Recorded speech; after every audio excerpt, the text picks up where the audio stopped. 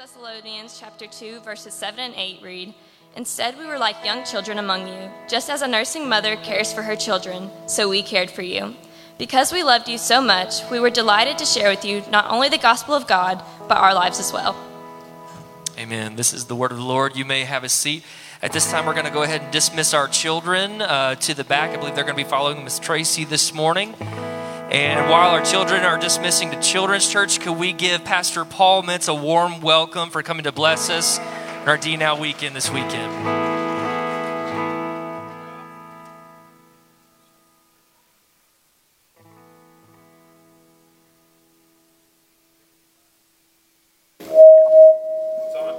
It's on now.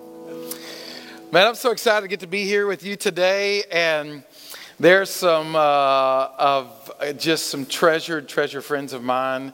My wife and I moved here in December of 1995. Moved into the south part of Shreveport. I live in Mansfield now. I'm Mansfield, Texas, not Mansfield, Louisiana. I remember when we told our church that we were going to go plant a church in Mansfield, they're like, "Mansfield? What?" But it's like Mansfield, Texas.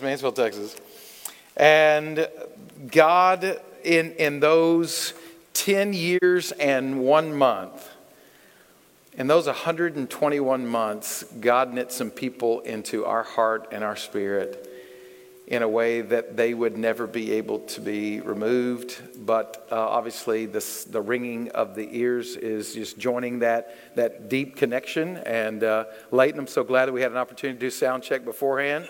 He's back there going, Mintz, just stop, Paul, just stop. This is, it's a normal occurrence, it's fine. Students, I just want you to know, man, I meant that. I said it in private, but I meant what I said. I've done student ministry a lot and in a lot of places. And I love that I get to still continue to travel. I still do youth camps and weekends like this. My mom says I'm still doing them because I will never ever grow up, which I don't even have a problem with that. I think that's great. But again, we have some of our dear close friends right here.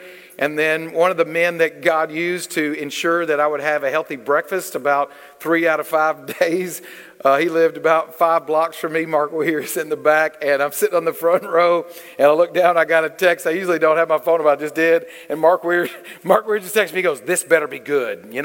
I drove all the way over here from it. I was like, "Oh, where is he?" And so you see me slip around the back. This is one of these people mean the world to me. And so getting to come and be a part of something as significant as this is no small thing. Listen to me, church. Moms, dads, listen to me carefully.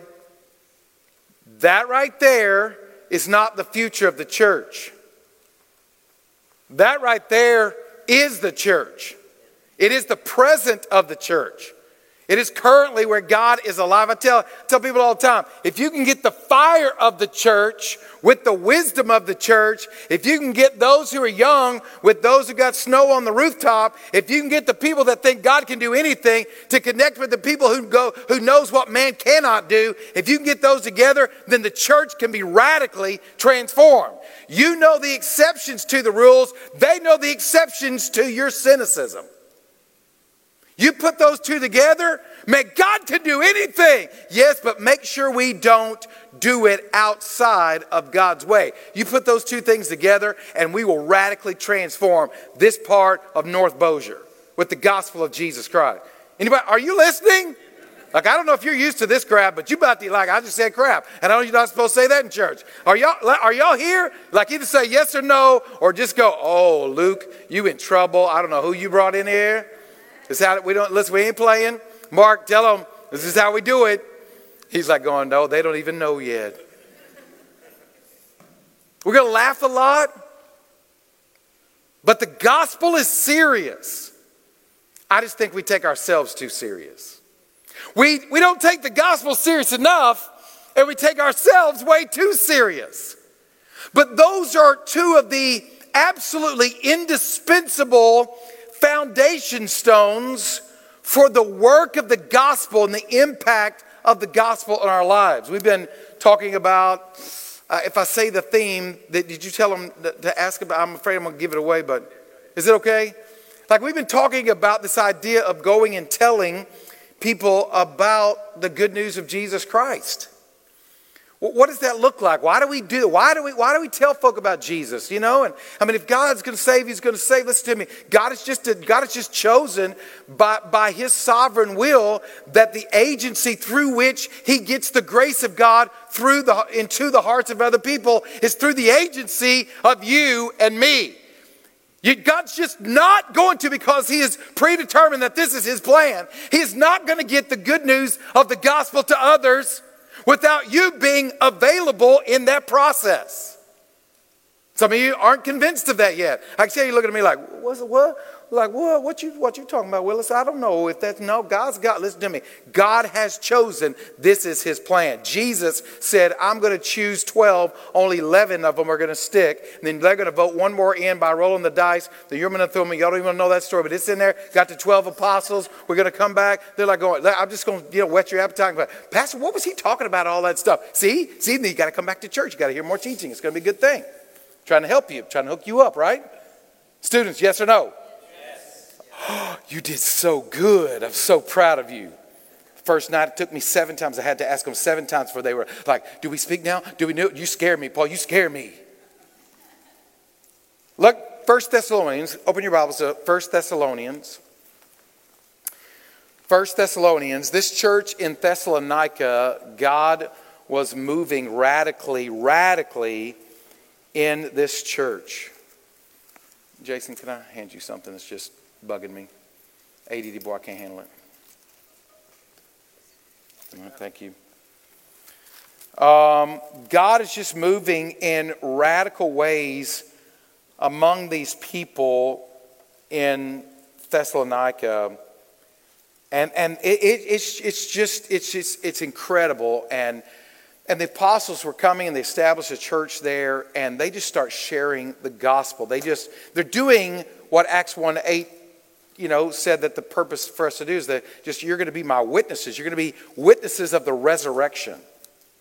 You're going to be witnesses that Jesus conquered death. You're going to be witnesses that the work that Christ did on the cross to redeem us from sin and back to God, and it was displayed that He accomplished that when He conquered death and rose from the grave, that you're going to witness to others of that. You're going to be my witnesses here in Jerusalem. And we know that worked effectively, because they started, and like 3,000 people got saved on the day when the very first church was a mega church after the first about 2 weeks of its existence.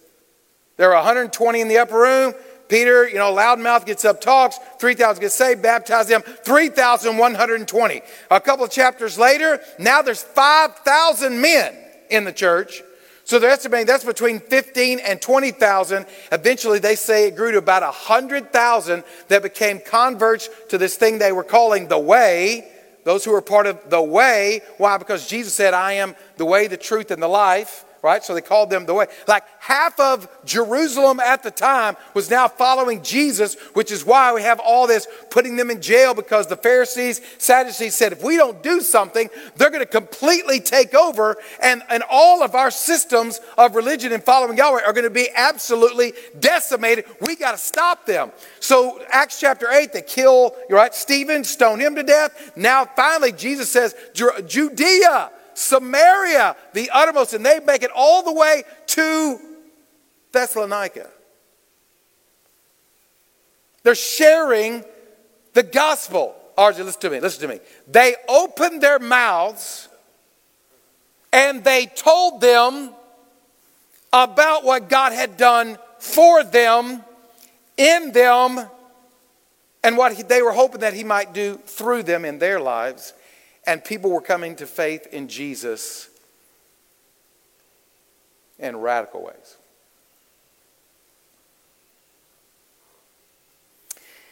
And we get in this just little 2-verse snippet. Now, I could go a lot more in depth of this, but let me unpack these 2 verses with the time that we have remaining. 1 Thessalonians chapter 2, the apostles. We're talking about the disciples. We're talking about these rugged fishermen, these former tax collectors, these white-collar criminals that found Jesus, transformed their lives. Y'all do know some of they were white-collar criminals. Anybody? Yes or no? Say yes or no. Yes. Did y'all know that? Yes or no? How many did not know that some of the disciples were white-collar? I'm talking about professional white. They were criminals. Anybody not know that? Y'all not raise your hands? Am I asking them to do something in our church? Y'all don't do that? Okay. One Sunday, you're going to raise. How many did not know there were white-collar criminals in the dirty dozen that followed Jesus? You did not? Good. Anybody else? Boy, everybody learned. Oh, two. Anybody else? Didn't know that? You knew that? You knew that. All right. Students, did y'all know that? Everybody knew it. You just see, I don't even need to preach. What am I preaching for? Y'all already know all this stuff. Mark, did you know that? Okay, you actually did. That's because you were in my church earlier, and I taught you that. Luke, you and Jason, you're doing a great job. Great job. Good job preaching. Reynolds, apparently you're killing it with the students. Killing it. Not telling y'all anything you don't already know. So I think church is funnier than most people give it credit for. In chapter 2, we begin to see the apostles begin to talk to them, kind of reflecting on what the journey has been like. And we get this 2-verse insight, which I think is critical for us as we think about how we are supposed to go about being witnesses. Does that make sense? How many of you understand that the role of every believer, everybody say out loud, do you understand the instructions? Yes or no? Yes. Everybody say out loud, every believer. Let's say it again with a little more conviction.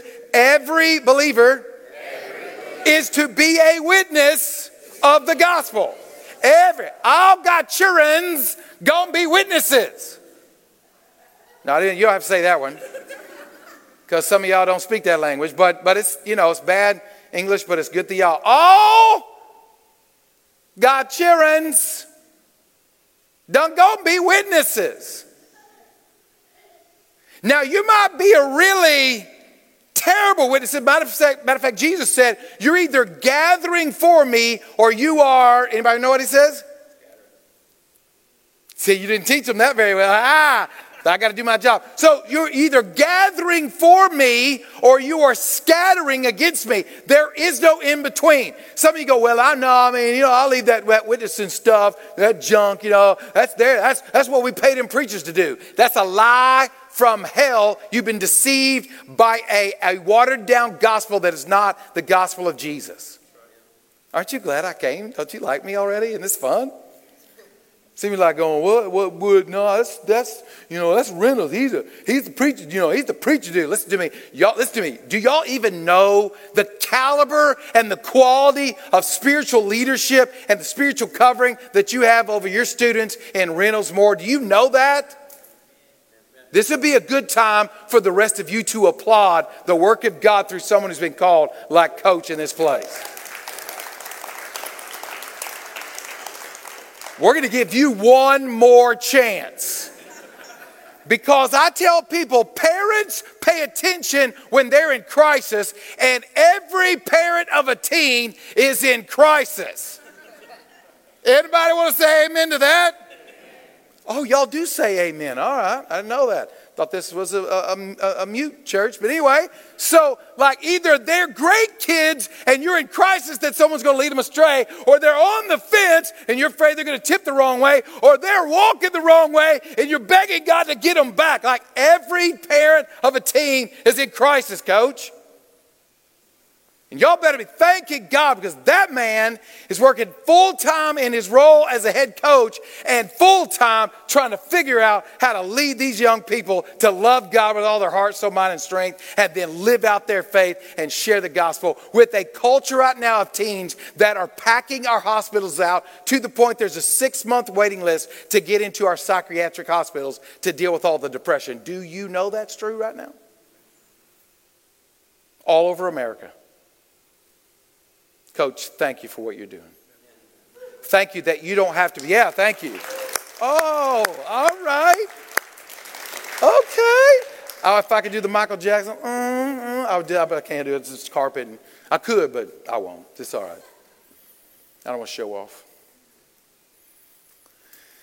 You ready? Some of you go, you ever going to read the Bible? Yes, right now. Okay, calm down. You little preacher boys. Here you go. You ready? 1 Thessalonians. Jason. I can say it. You can't get away with it, but I can. Because I get to go back to my own church family.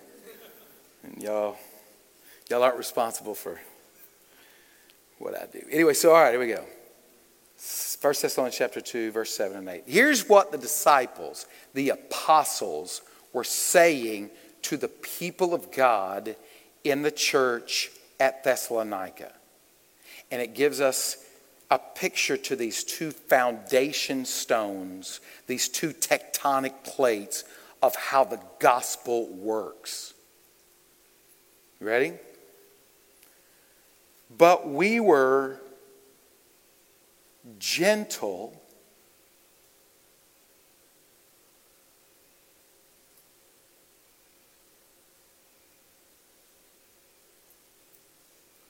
among you.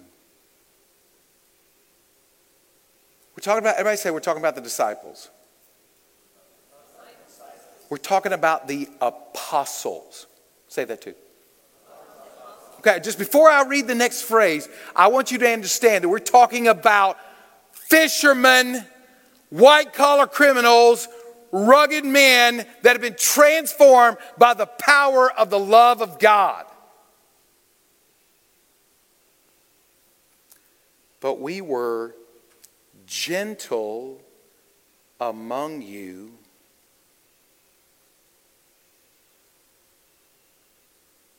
men, did you know that gentleness is a critical characteristic of masculinity? Did you know that? Yes or no? Yeah, but you just weren't taught that, modeled that, or displayed that in front of you at all. You just thought to be a man is to just be a jerk. For Jesus, of course.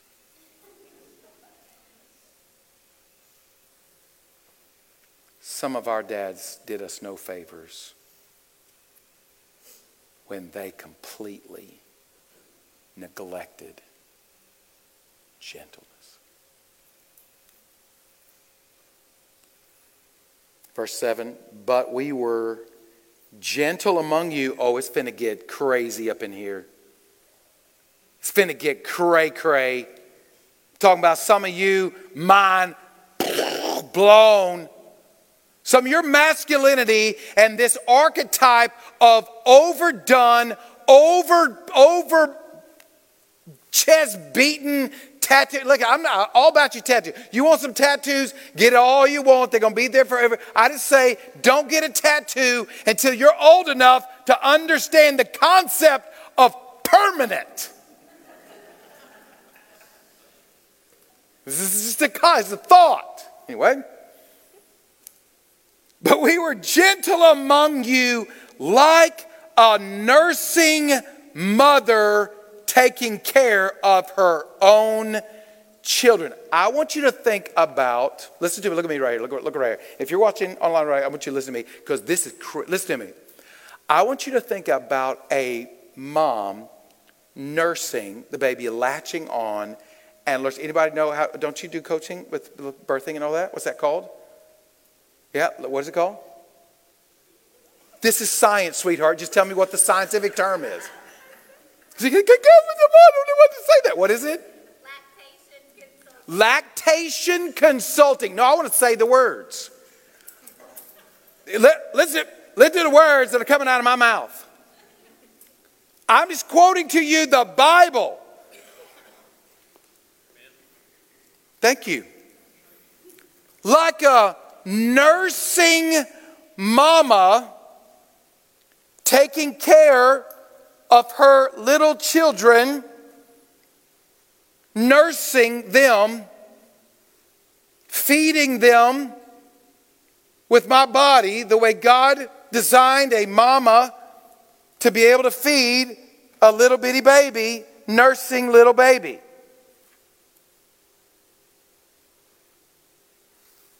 This is how we, the apostles, rugged fishermen, rugged men, this is how we cared for you.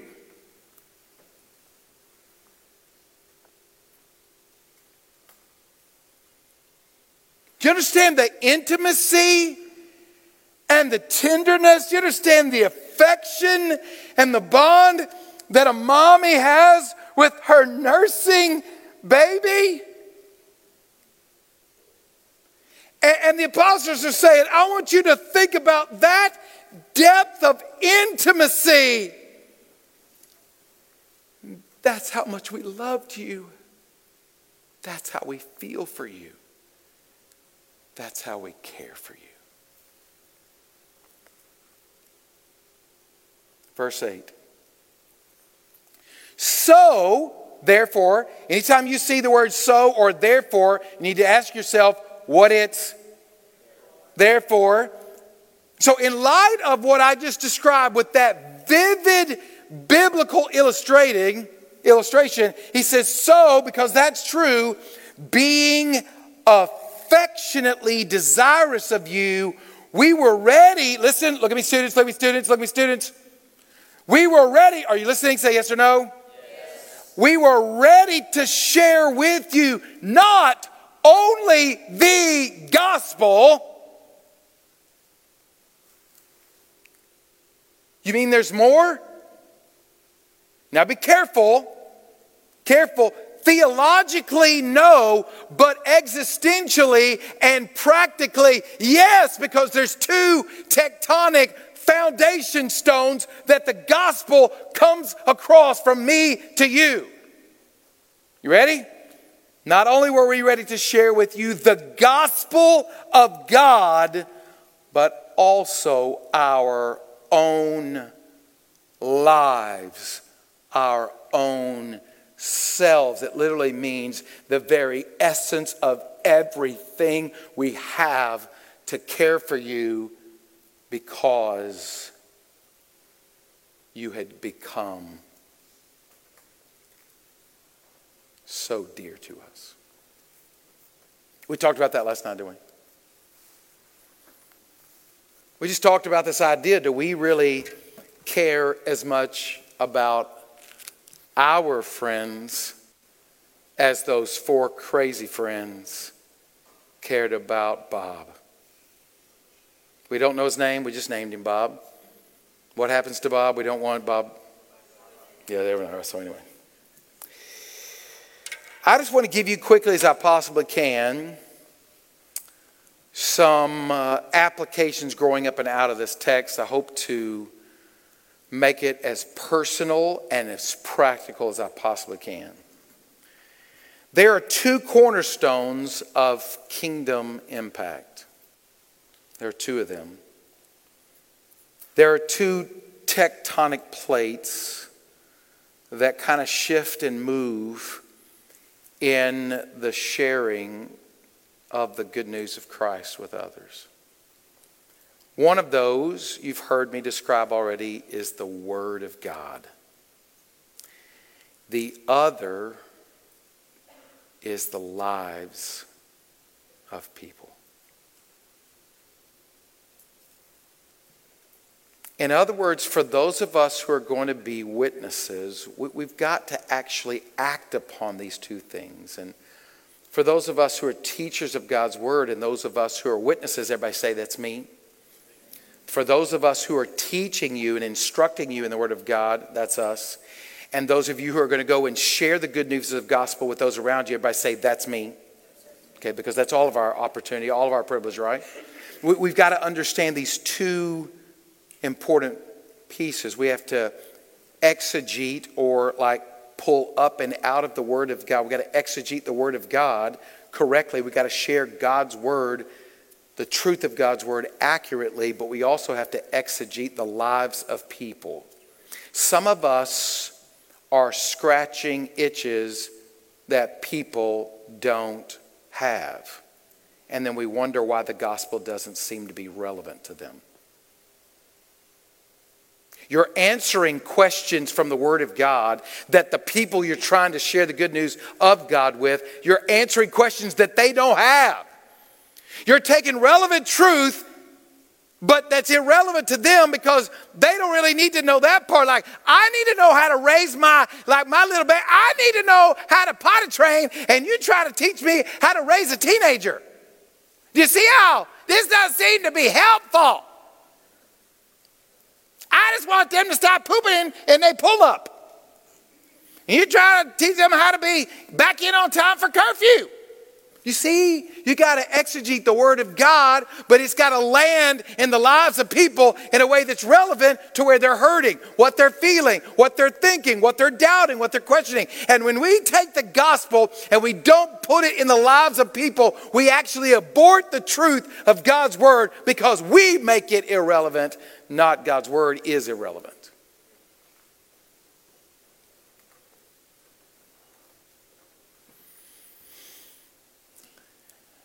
So let me just start with the Word of God for a second.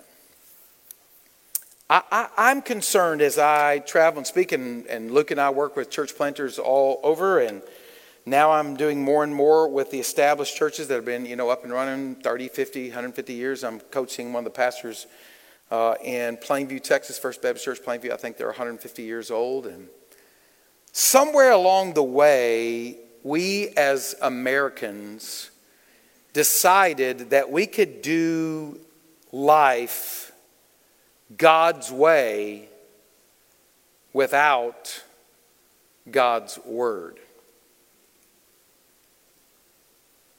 We decided we could do the work of God void of the Word of God.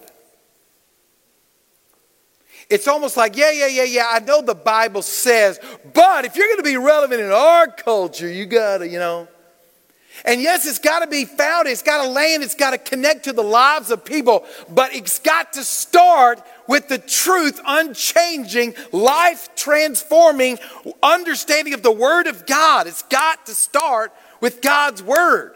We got nothing else. Anybody want to say, that's a good place for an amen. I am preaching far better than you are amening. I don't know what y'all been taught all up in here, but my church ain't a quiet church. Y'all yelling at football games, LSU stuff, junk. Woo! Now y'all lose y'all mind over LSU baseball. You come to church, got the transforming truth of the Word of God. You're like, that is good preaching, Pastor. It's an interesting dynamic. That's something I'm still working on. I don't know about you, but I kind of, in my past, I kind of prided myself on my sense of direction. Any of you just kind of pride, any men, you just kind of like, you know what? I know you put me in the right direction. I could get from where I am to where we need to go. I just find a way. Anybody like kind of like my sense of direction is great. About a decade ago, just a part of my brain just died. It's just my sense of like I just gave up. And maps, Waze. Anybody know what the Waze app is? Lord Jesus, the Holy Spirit inspired that person to make that app. Like I have completely given up. I have surrendered my life completely to the power of Waze. And thank God, because about 3 years ago, I'm driving down 35. I'm speaking in Austin, Texas. And it's just wide open highway. I mean, I'm like barreling down. I'm not going to tell you how many miles an hour I'm going because you don't know what the speed limit is. You might tend to judge me. But I am barreling down the highway, wide open spaces in front of me. And Waze said, rerouting, you need to exit now. You need to exit now. You need to exit now. And I'm like going, I don't need to exit now. It's like, you need to exit. And I finally just went, you know what? Like when I don't do what the Waze says, it don't always work out real good. So I went, all right. And I kind of, I took the exit and I'm driving down and just up over the rise, I come up over a rise, and there was a 1 hour shutdown from a wreck, and I didn't get caught in that because I listened to Waze.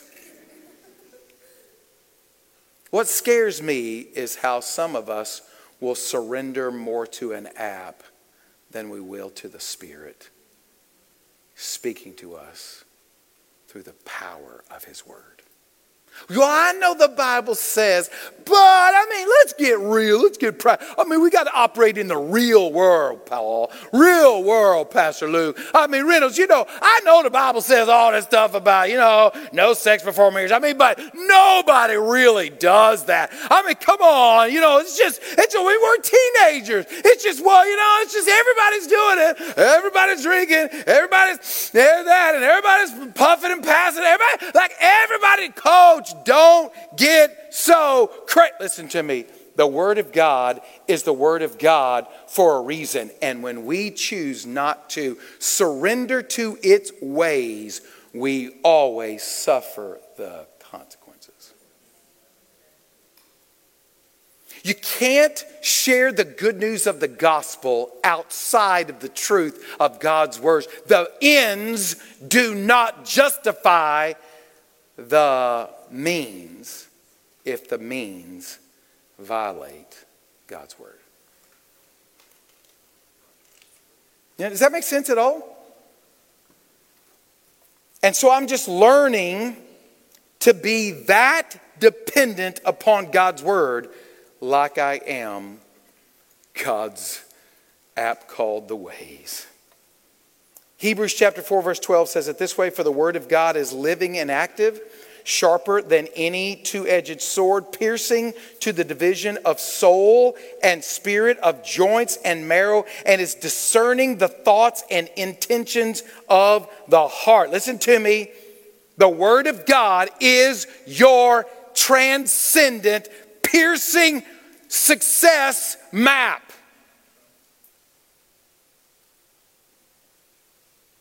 It is going to save you from countless, needless, absolute landmines that you're going to step on if you're not careful. Listen to me. A lot of us as parents are nursing wounds now because we violated God's word then.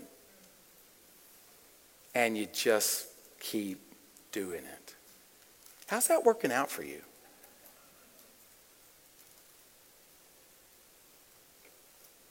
If we're going to have the kind of kingdom impact that God wants this church to have, like He did the church of Thessalonica, we got to do it God's way, according to God's word. Oh, let me just say one more thing, and then let me. The truth is that every area, everybody write this down. Every area, everybody write this down. Every area, write this down. Moms and Dad, if you're not reaching for a pen, a lipstick, a highlighter, an eyebrow pencil, or you're not ripping off a fingernail and getting the blood and using the blood to write it down, you're not letting me help you right now. Listen to me. Write this down. Every area of my life, I'm saying my because I want you to write it in first person, first person singular. Every area of my life should feel the impact of God's word.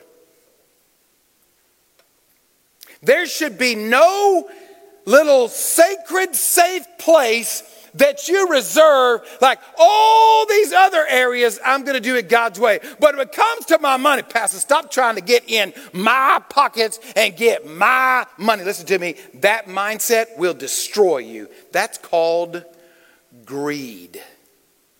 Remember what the Bible said about stewardship? It all belongs to Him. Pastor, I didn't think we were going to talk about money. Listen, we're not talking about money. We're talking about the foundation of the Word of God and the transforming work of God's Word in your life. But I'm just saying it does apply. And when some of us go, yeah, but I know the Bible says I ought to give the first tenth to the Lord. The tithe that's the Lord's, not even mine. He stewarded all to me so I can steward back the first tenth. And then the other 90% I'm supposed to steward in such a way that pleases and honors Him and goes about showing that He is the Lord of my life. Because all of it's His and I'm a steward of that which He's entrusted to me. I'm the mindset of a steward, not an owner. That's living according to the Word of God. And the Word of God should apply to that area. Is that yes or no? Okay, let's just go. So you're so responsive to that. Let's go one more. The Word of God, listen to me, every area of your life should feel the impact of God's Word. Let's just talk about sexuality.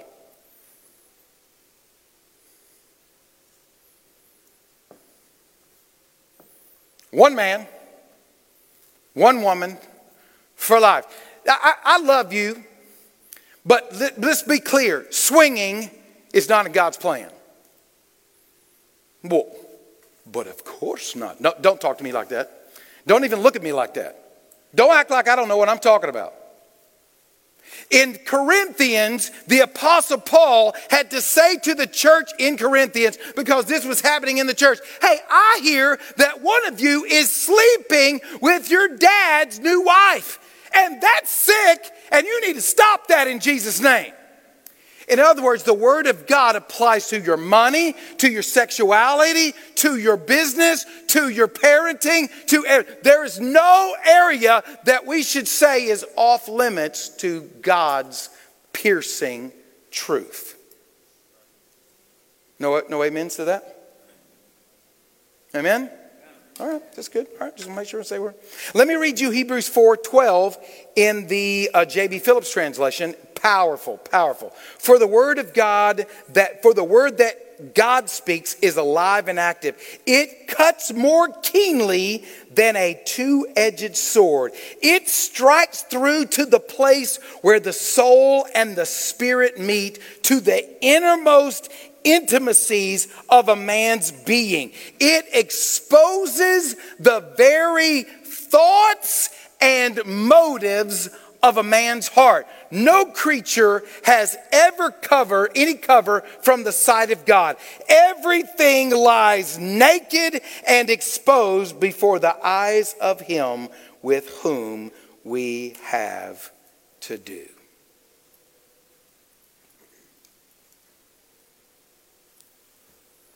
See, the devil disguises himself as an angel of light.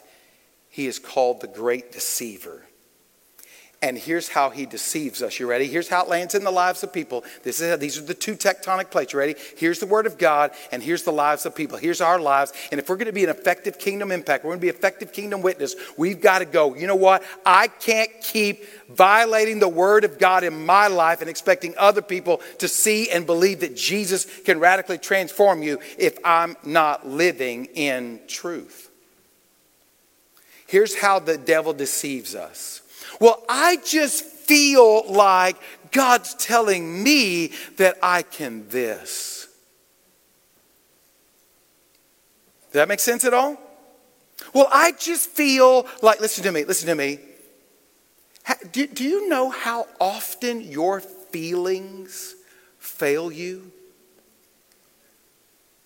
And when your feelings do not line up with the faultless truth of God's word, you have to turn your back on your feelings and hold tightly to the truth of God's word so that the word of God can land in the lives of your heart, the portions of your heart, and then you live the truth and it begins to transform your life, and your life becomes a sweet aroma to those around you. And then when you share the gospel, they go, wow, that's worth listening to.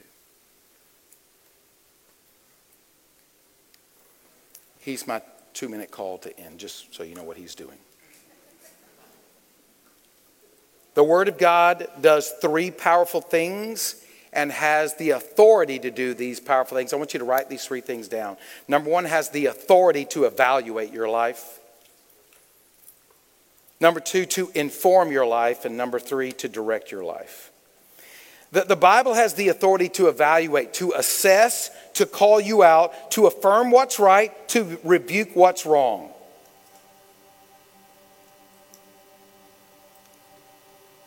The proper action on my part and yours is simply to agree with God's verdict on sin as judged by Christ on the cross. Anywhere that Jesus in God's word assesses or gives a verdict of sin in my life, I am just to agree with that and then take the appropriate response. The proper action on mine and your part is to agree with God's verdict on success in my life. And if I call something success and God calls it not, then we agree with God. To agree with God's verdict on money in my life. To agree with God's verdict on sexuality in my life. Or any other category of life, because the Word of God is where we get our understanding for all of life and practice. Teenagers, stop looking to memes. Stop looking to media. Stop looking to social media. Stop looking to your friends. Stop pooling your ignorance to figure out what decisions would be right. Look to the Word of God. Does that make sense? Yes or no? Because your friends are going to deceive you because they're deceived. But the Word of God will never deceive you. The Word of God has the power to inform your life. The most important thing about you and me is what God says about you and me. And so many of us live in a sense of inferiority because we don't let the Word of God inform us as to our worth and value before a loving Heavenly Father. The Word of God has the authority to not only inform us, but to direct us, our decisions, our attitudes, our thoughts. It directs us when it comes to conflict. Stop running around when you have conflict with other people and telling everybody how terrible they are. That is a violation of God's Word. Matthew 18 says to go to that person so that the conflict is contained, so that restoration can be made and you can be back together in sense of one accord, because God's desire in John 17 is what? That we would all be one, even as He and the Father. And why? Because that our oneness is some of our greatest witness. It informs us. It directs us. And here are the two, let me give you the application. You ready? Here's the two questions that you want to constantly ask in light of these two tectonic plates. Write them down. Highlighter, eyebrow pencil, pen, lipstick. Reach for it now. Write this down. Electronic device, type it in. You ready? This is going to create a culture. You already do this, but let me just affirm what you're doing. You ask the question anytime you come up with any issue, what does God's Word say about that? You're in a community group. You're hanging out on the weekends. You're having a social drink. Nobody does that. Of course you don't. But if you see somebody doing that, you would never do that. Of course, all right? When you're having a social drink with someone, when you're playing golf with someone, when you're doing business deals, and you have a question come up, you have a thought, man, I wonder what I should do here. The first thought that should hit your mind is, what does God's Word have to say about that? This is the first thought that ought to hit your mind, teenagers. Well, hey, man, you want to go to say, we're all going to go through life. Well, before I say yes or no, let me connect to what God's Word says about that. Then I'll have the knowledge and the wisdom to know how to respond to your invitation. What does God's Word have to say about it? The next one is, and this is the biggie,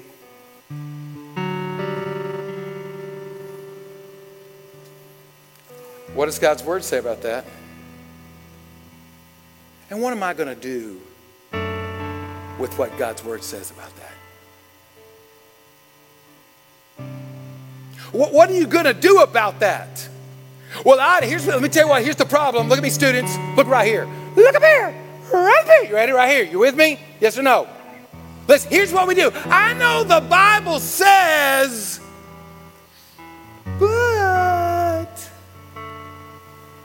and if you did it then, you're doing it now. And some of you are so deceived, you've done it so long, you don't even recognize it anymore. That's how scary that pattern of sin is. We know the truth. And every Sunday we come and we're informed of more truth that we, with full intention, are just going to go live in non-obedience and non-adherence to. If we don't put these two things in place, the Word of God and the application of that Word in the life of my heart and those around me. If you don't say, before you make a decision, what does God's Word say about that? And what am I going to do with that? You will live in constant disobedience and then wonder, why is God doing this to me? God ain't doing that to you. You doing that to yourself.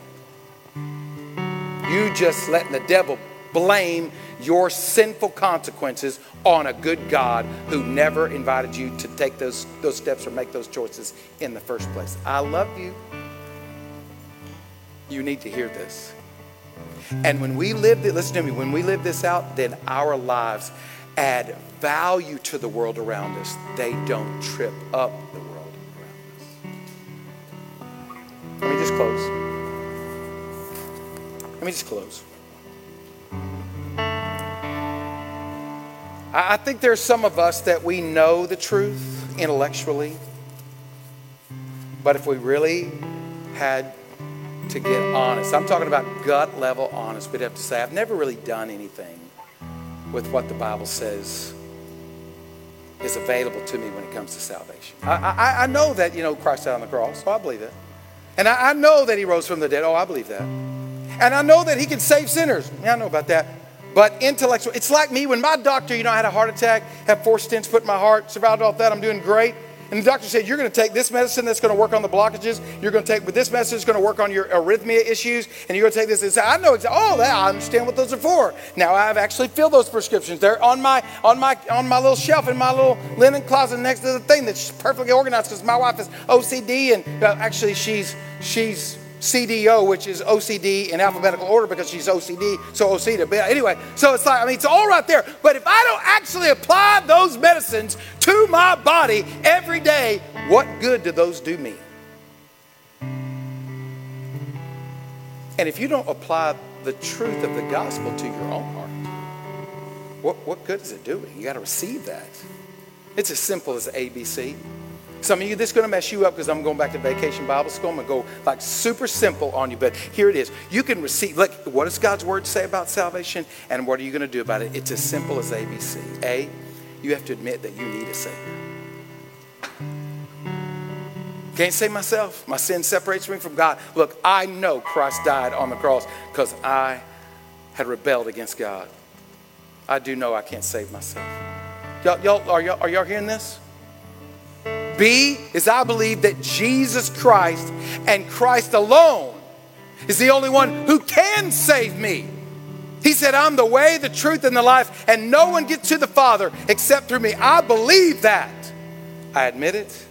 I believe it. And C is I choose as an act of my will to put my faith and trust not in my own way of doing life, but in Jesus Christ and Him alone as the only one who can save me. I'm going to get off the treadmill of trying harder and doing better, and I choose what Christ has done for me already. I'm going to let what Christ did on the cross be applied to my heart.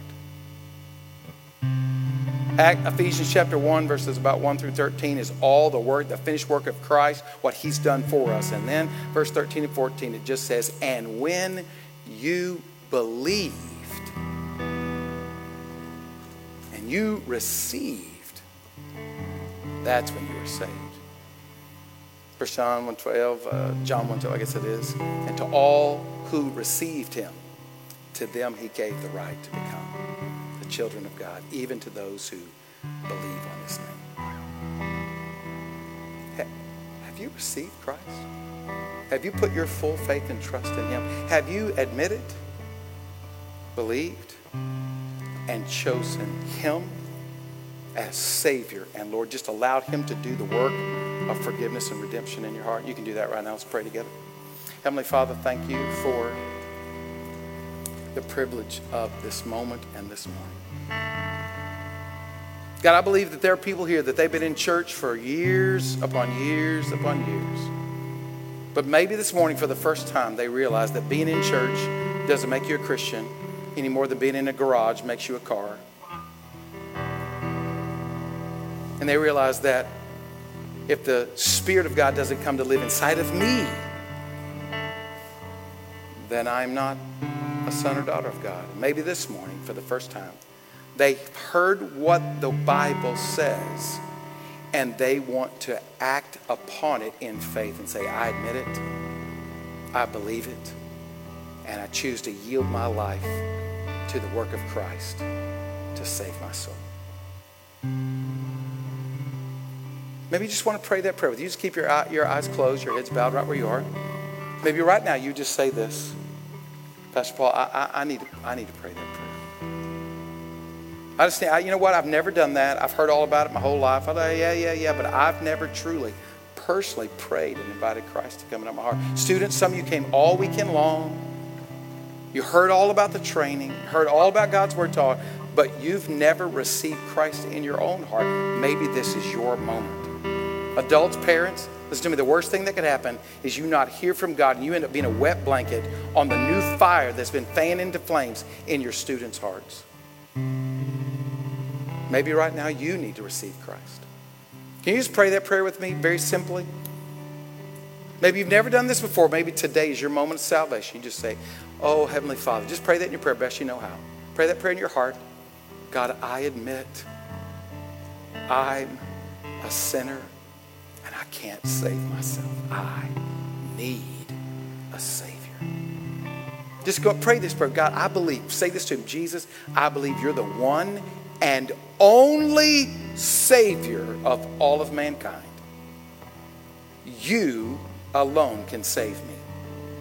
And then say this to God's heart.